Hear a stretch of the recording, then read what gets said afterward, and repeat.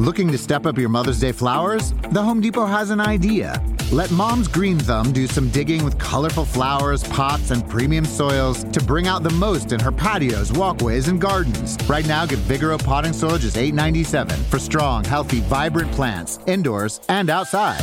Shop our wide selection online and pick up your order in-store and give Mom the gift of a beautiful garden. Get Vigoro potting soil just $8.97 at the Home Depot. How doers get more done. See homedepot.com/delivery for details. It is Monday, September 26th, and this is People Every Day. Well, hello there, everyone. I'm your host, Janine Rubenstein. Hope you all enjoyed your weekend. We've got a busy show for you today, including the latest Don't Worry, Darling drama. Yes, there's more. And we're sitting down with one of the contestants on this season of Dancing with the Stars, Jesse James Decker. So let's start things off with what's making headlines on this Monday. Tom Brady and the Tampa Bay Buccaneers made their home field debut this weekend, and while the stadium was packed with fans, including Brady's 3 children, his mother, and his sisters and their children, spectators were quick to point out one notable absence, Gisele Bündchen. That's right, Brady's wife and personal cheerleader, world-famous supermodel Gisele Bündchen was not in attendance, leading to further speculation that things remain tense within the Brady-Bündchen household. As we've talked about several times on this show, Gisele was not pleased with her husband's decision to unretire from football earlier this year and suit up for another umpteenth season. Earlier this month, a source told People that Brady and wife Gisele Bündchen have been living apart for, quote, more than a month.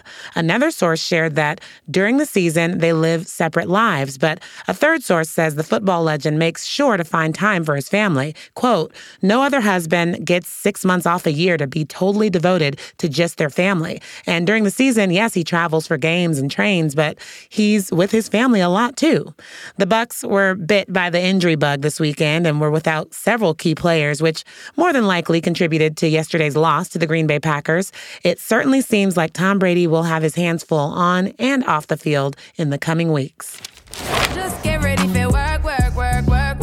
Moving the chains down the field to another football-related story, Rihanna is getting back to work. It has been 6 long, arduous years for us fans since Riri released a new album, and the mogul has taken time off from most things since having her first child earlier this year. But yesterday, we learned that Rihanna will be headlining this February's Super Bowl halftime show. Wow. An executive from the NFL released a statement saying, quote, Rihanna is a once-in-a-generation artist who has been a cultural force throughout her career.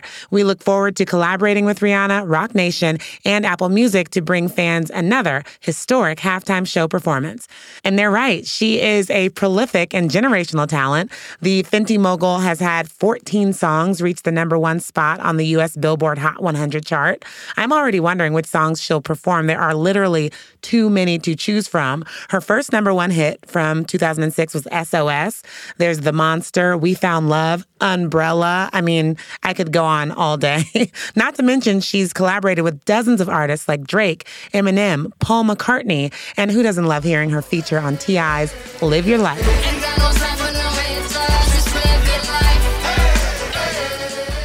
Now, many may recall Rihanna famously turned down the opportunity to headline the 2019 Super Bowl halftime show, citing her support of Colin Kaepernick and how she took issue with the NFL's repeated silencing of protests against police brutality. But I wouldn't be surprised if Jay-Z, friend and owner of her label, Roc Nation, helped change her mind. Since he partnered with the NFL a few years back, the halftime performances have been diverse and action-packed. Last year, artists like Snoop, Dre, Mary J. Blige all made appearances. People are still talking about J-Lo and Shakira's twin billing before that. I can't wait to see what Mama Rihanna comes up with. But no matter what, I know she'll shine bright like a diamond. And now Kelly Ripa gets candid about everything from marriage and sex to Botox and Regis. Kelly Ripa has always been an open book. She's never shied away from talking about, anything from her sex life with her husband of 26 years, Mark Consuelos, to Botox, to what it was like working with the late Regis Philbin. You would think we've heard it all, but Wait, there's more. The talk show host has more to tell in her new book, Livewire, Long-Winded Short Stories. And she's sitting down with people to discuss it all. I love Kelly Ripa and have since my days of watching All My Children.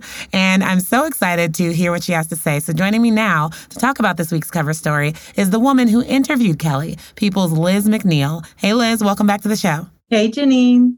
Well, one of the big things Kelly talked about with you was her early days working at Live. Kelly says she learned so much from working with Regis Philbin and still considers him, quote, the world's best storyteller. So what else did she say about her time working together? Because it started off a little rocky. Yeah, I think they had a much more complicated relationship than viewers and fans ever realized. She had the spark and sort of offset his curmudgeonly tone, but there was a lot more going on. She calls it sort of like getting shot out of a cannon.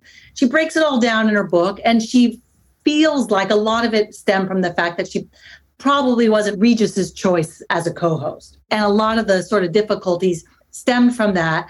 And they had a complicated dynamic. And behind the scenes, she was like trying to find her way. And she talks a lot about it wasn't just Regis, it was also the show. Took her a while to sort of earn her place there. And I love the part where she talks about off camera as well. One of my favorite things, one of the fans' favorite things she's talked about recently is Botox, her relationship with Botox. So what did she say about putting all that out there? Okay, so first of all, it started with what she calls pit talks, which is when you put Botox in your armpits to help with excessive sweating, because it turns out she has a lot of anxiety speaking in front of people, which of course is kind of like, what? Like, she's so good at her job. So like, there's a lot of layers there. So she's going for her pit talks. At one point, she's kind of realizes, I think I'm the only person in my field who's not getting Botox. She's really open about it, and she makes jokes about it. And she even thanks her doctors by name in the book. She thanks one for restoration from the neck up. She talks about it, injectables and Botox and all the stuff she does to keep herself looking so great. And interestingly enough, she always goes back to Regis, that's sort of how she learned how to tell an imperfect story. And Regis was really great at that. And so is she, right? Sort of showing her humanity, showing her foibles. Showing all of it, Liz, or telling all of it. She goes into detail about keeping love alive with husband Mark Consuelos. She's candid about their sex life. Let's just listen to a little bit of what she told us. It's the one part of our life that has always been good. Even when we're arguing, it's good. Even when we have a disagreement, it's good. It's the one thing that has always been good. And I think, and I said this before, I think it's because we found each other when we were both really young. And so we really got to know each other. And when you spend such a long time together, there is no inhibition whatsoever. They are in love, and don't care who knows it. So what else did she have to say about Mark? I think the way she described it was they don't have any inhibitions, and that she said even when they're fighting, it's good. And their sex life is good, and that she kind of attributes it back to meeting each other when they were so young. Yeah, they got married at 25. Yeah, so like half their life. All I can say is learn from Kelly. I know. And that they've gone through so many phases as well. They're empty nesters now. They have the 3 adult children. I think their kids are 21, 26, and 19. They're out of the house now. So what is life like for the couple now that like something that defined their relationship for so many years has like gone on to like do their own thing? She writes about how weird like dinner time is. Like either she's like cooking way too much, or like they're not eating, and at 10 p.m. they're like, oh, should we go get something? She tells a really funny story in the book where the night Lola moves out, the daughter who's in the middle, she says, you're not going to see me till Thanksgiving. Like, that's it. No way. And then that night they go to their house out on Long Island, and their motion detector goes off on the roof. And Kelly's, first of all, is like, I didn't even know we had a motion detector. Like, they're an animal. Then because they have a camera, they see that Lola's throwing what they call a rager on the roof, has invited her friends over from the dorm on her very first night. And my favorite part is because they can see her, Kelly's like frantically calling Lola, and they see her look at the phone, know that her mom is calling her and she doesn't pick up. Oh my gosh. Anyway, it was, so there's a lot of humor and a lot of laughs and a lot of bittersweet moments. We're really honest, very honest. I just love this lady. How is she today, personally, just Kelly? Like, 'cause I know of all the interviewers, you were able to glean just the deepest out of this woman. She's such a good storyteller. That's the thing. So, as an interviewer, like she answers in anecdotes, which of course we love. So she tells great stories. I'm guessing that these were a lot of things that she wanted to share and sort of felt like this was her time. She hadn't talked about the complicated relationship with Regis since his death. I'm sure on some level, right, that was important for her to share. Yeah. So I think she really has a really great talent for being honest and open. And she says one thing she learned from Regis was to always make herself the butt of the joke at the end of the story. So I think she really has a great sense of humor. You got to think that's a lot of what keeps her and Mark going too. And she just has a really great way of looking at things and going forward. Guys, you can read more from Liz's interview with Kelly Ripa on People.com, and be sure to pick up a copy of this issue on newsstands everywhere on Friday. Liz, such a great interview and interviewer. It's always so great to have you on the show. Great to see you. Dancing with the Stars is back, and this week is Elvis Week. To get you all shook up and into the mood, we're sitting down with one of this season's performers, singer and reality star Jessie James Decker. Coming up, she takes us behind the scenes of the show and her intense rehearsal schedule. But first, Don't Worry Darling made big noise at the box office and on social media this weekend. Several members of the cast and crew shared some insight on what it was like working on one of the most talked about films in Hollywood. We bring you the latest drama right when we come back. Stay with us. Looking to step up your Mother's Day flowers? The Home Depot has an idea. Let Mom's Green Thumb do some digging with colorful flowers, pots, and premium soils to bring out the most in her patios, walkways, and gardens. Right now, get Vigoro potting soil just $8.97 for strong, healthy, vibrant plants, indoors and outside. Shop our wide selection online and pick up your order in-store and give Mom the gift of a beautiful garden. Get Vigoro potting soil just $8.97 at the Home Depot. How doers get more done. See homedepot.com/delivery for details. We're back. Faithful listeners to the show know that the Oscar-hopeful film, Don't Worry Darling, has been one of the most drama-laden productions in some time. There's Olivia Wilde and Harry Styles coupling up shortly after her split from Jason Sudeikis. There's the Harry Styles versus Chris Pine Spitgate debacle, the Shia LaBeouf firing, which I say that in quotes because he claimed he left due to lack of rehearsal time, and we saw that video of Olivia Wilde calling him and asking him to stay on the film. Oh, and that was the same video where Wilde referred to the film's leading lady, Florence Pugh, as Miss Flo, which seemed to be another log on the fire of their off-camera feud. For one, Pugh has taken issue with how the sex scenes were characterized by Olivia Wilde. Well, they say there's no such thing as bad publicity, and this weekend, Don't Worry Darling opened up to nearly a $19.2 million domestic box office and pulled in another $10 million plus internationally. So the film itself doesn't appear to be a financial flop. And despite the film's Rotten Tomatoes score of 38%, moviegoers reacted positively, with the site's audience score currently at 80%.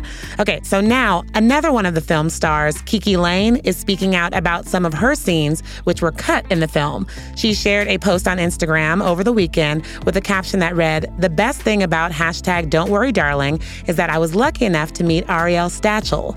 They cut us from most of the movie, but we thriving in real life. Love you, Ari." And she included #GotMyCheck, #GotMyMan, #Everything happens for a reason. So Layne's caption came with a picture of her and Ariel Stachel, who played her husband in the film, and after hitting things off on set, is now her boyfriend in real life. Now, it's fair to point out in any film, lines, scenes, and sometimes entire plot lines hit the cutting room floor. But of course, with this film and this day and age, speculations are running wild on social media, with unconfirmed claims ranging from money issues to racism as a reason why Layne and Stachel were cut out of so much of the film. Layne Lane's co-star, Gemma Chan, was among the other actors of color in the film, and she commented on Lane's post with a heart emoji. In what feels like art imitating life, Lane plays Margaret, who's the subject of a very tense dinner scene within the film regarding which stories people should believe. We're told what we remember until we try to remember things that they want us to forget. Like Margaret. Alice. No. Jack. It's okay. I'm curious to hear where she's going with this. While the evidence continues to mount that many in the cast just didn't fully enjoy their experience making the film, the crew members are now disputing that the set was a hostile environment. 40 members of the crew and production team have spoken out in a joint statement, which reads in part, "As a crew, we've avoided addressing the absurd gossip surrounding the movie we're so proud of, but feel the need to correct the anonymous sources quoted in a recent article. Any allegations about unprofessional behavior on the set of Don't Worry, Darling are completely false. Olivia is an incredible leader and director who was present with and involved in every aspect of production." Geez, it seems like each week there's been something negative coming directly or indirectly from a cast member about the film, and now the crew is weighing in, saying everything was great. I don't know what to make of all of this, but as we head into award season, I have a feeling the drama will only continue. Dancing with the Stars this year has a crop of new talented stars that we are all hooked on watching already, and it has only been 1 week. One of those stars is Jessie James Decker. She is a recording artist, a television host, a reality star, a fashion mogul with her brand Kittenish, and a mom of 3. So, of course, she needed to add, dancing to her repertoire.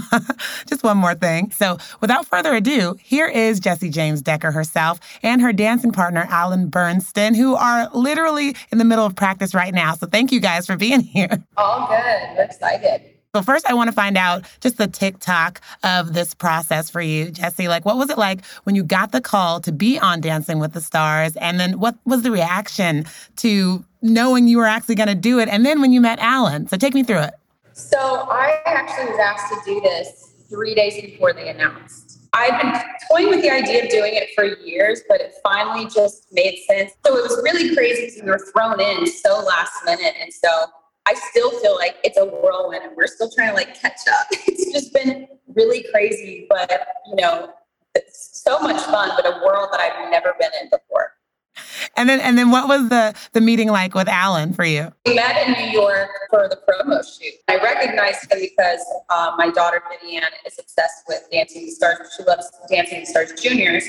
Alan won that season, and Vivian had loved Sky, who was his partner. And so she was very familiar. Oh, that's so perfect. Well, Alan, what has it been like just working with Jessie this last few weeks? What is she like when it comes to practice? We realized that the best way we learn and retain choreography is if we sing what we're doing. It's like moments where we're like, step down, something here, turn, and it just works. When she's in the studio, she's focused. We're learning. Like Jessie mentioned, she's never danced before, so there's a vulnerability to it, and we're taking it one step at a time. How's your body feeling, Jessie? This show is grueling on the body. I'll be honest, I feel like it could be worse. I think maybe I've been annoyed the most, but I really feel like, knock on wood, I feel like I've handled it physically fine. Being married to a professional football player, he taught me how important it was. Before Eric, I never even knew I should go see a physical therapist or anyone. And so Eric is this is not a luxury. This is a necessity. Well, you look good out there. This week is Elvis week. And Jessie, you have your own little Elvis at home. Your son, Forrest, is basically the youngest, cutest Elvis impersonator ever. Let's just take a listen really quickly to a little bit of him. Okay, don't you step on my blue suede shoes. You don't dance at my blue suede shoes. Just too cute. So what does this week mean for you personally, this Elvis week? It's obviously exciting because my son is the biggest Elvis fan in the world. He chose the song. He chose the song that we're dancing to. So I want to give him the best performance ever because he'll tell you. As soon as I'm done, he'll be like, I like that so much. And he'll be honest. He has been geared up. This past week, the kids got to dress up as a favorite character from a book. Of course, he had a biography book of Elvis and showed up in an Elvis costume. I am rooting you guys on. The Elvis hips don't lie. But finally, Jessie, you have been on tour all summer, traveling the country, sharing You're the Woman I've Become EP, sometimes with the entire family in tow. And as you mentioned, your husband, Eric Decker, plays a big role on your social media as well. But it just seems like there's so much going on. And now you added possibly the busiest show ever onto that plate. So how do you guys make time for each other in the midst of this constant whirlwind? I think we just have such a strong foundation of a marriage, and we always have, that a little thing being busy doesn't affect anything. I talked to him this morning all the way to the studio, and he was telling me about the kids. We're happy, we're in love, and we are used to being busybodies, and we're there for each other. Oh, I love that. That's the advice there. Just love each other, people. Well, Jessie and Alan, thank you so much for being here today. And, everyone listening, make sure to vote for this dynamic duo on Dancing with the Stars and check out Jessie's EP, The Woman I've Become. Thank you guys so much for taking the time. Our last story is one for the record books. WWE icon John Cena, or Cena, as I call him, has been carving out quite a career in Hollywood the past few years. You probably recognize him from his roles in films like Trainwreck and as the lead in HBO Max's action comedy series Peacemaker.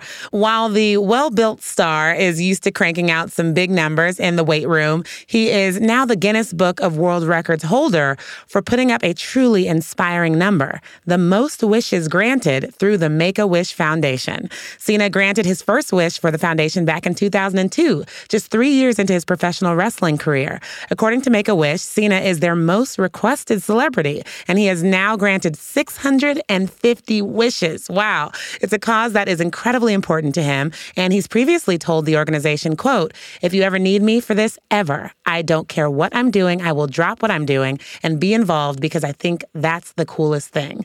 A few years back, when he reached the 500 wish mark, the Fast and the Furious franchise alum talked about his experience in a video with Make-A-Wish. I've always said that being a part of Make-A-Wish and being able to contribute to the Make-A-Wish Foundation is something extra special. I can't say enough about how cool it is to see the kids so happy and the family so happy. I really want to make them feel like it's not just another show, it's truly their day. He is clearly just one of those celebrities who really gets it. And now, if you find yourself out at a trivia night with some friends and the question comes up of who has granted the most wishes for the Make-A-Wish Foundation, you'll be able to answer. And his name is John Cena! Well, that's our show for today. Thanks for starting off your week with us, and we'll do it all again tomorrow on People Every Day.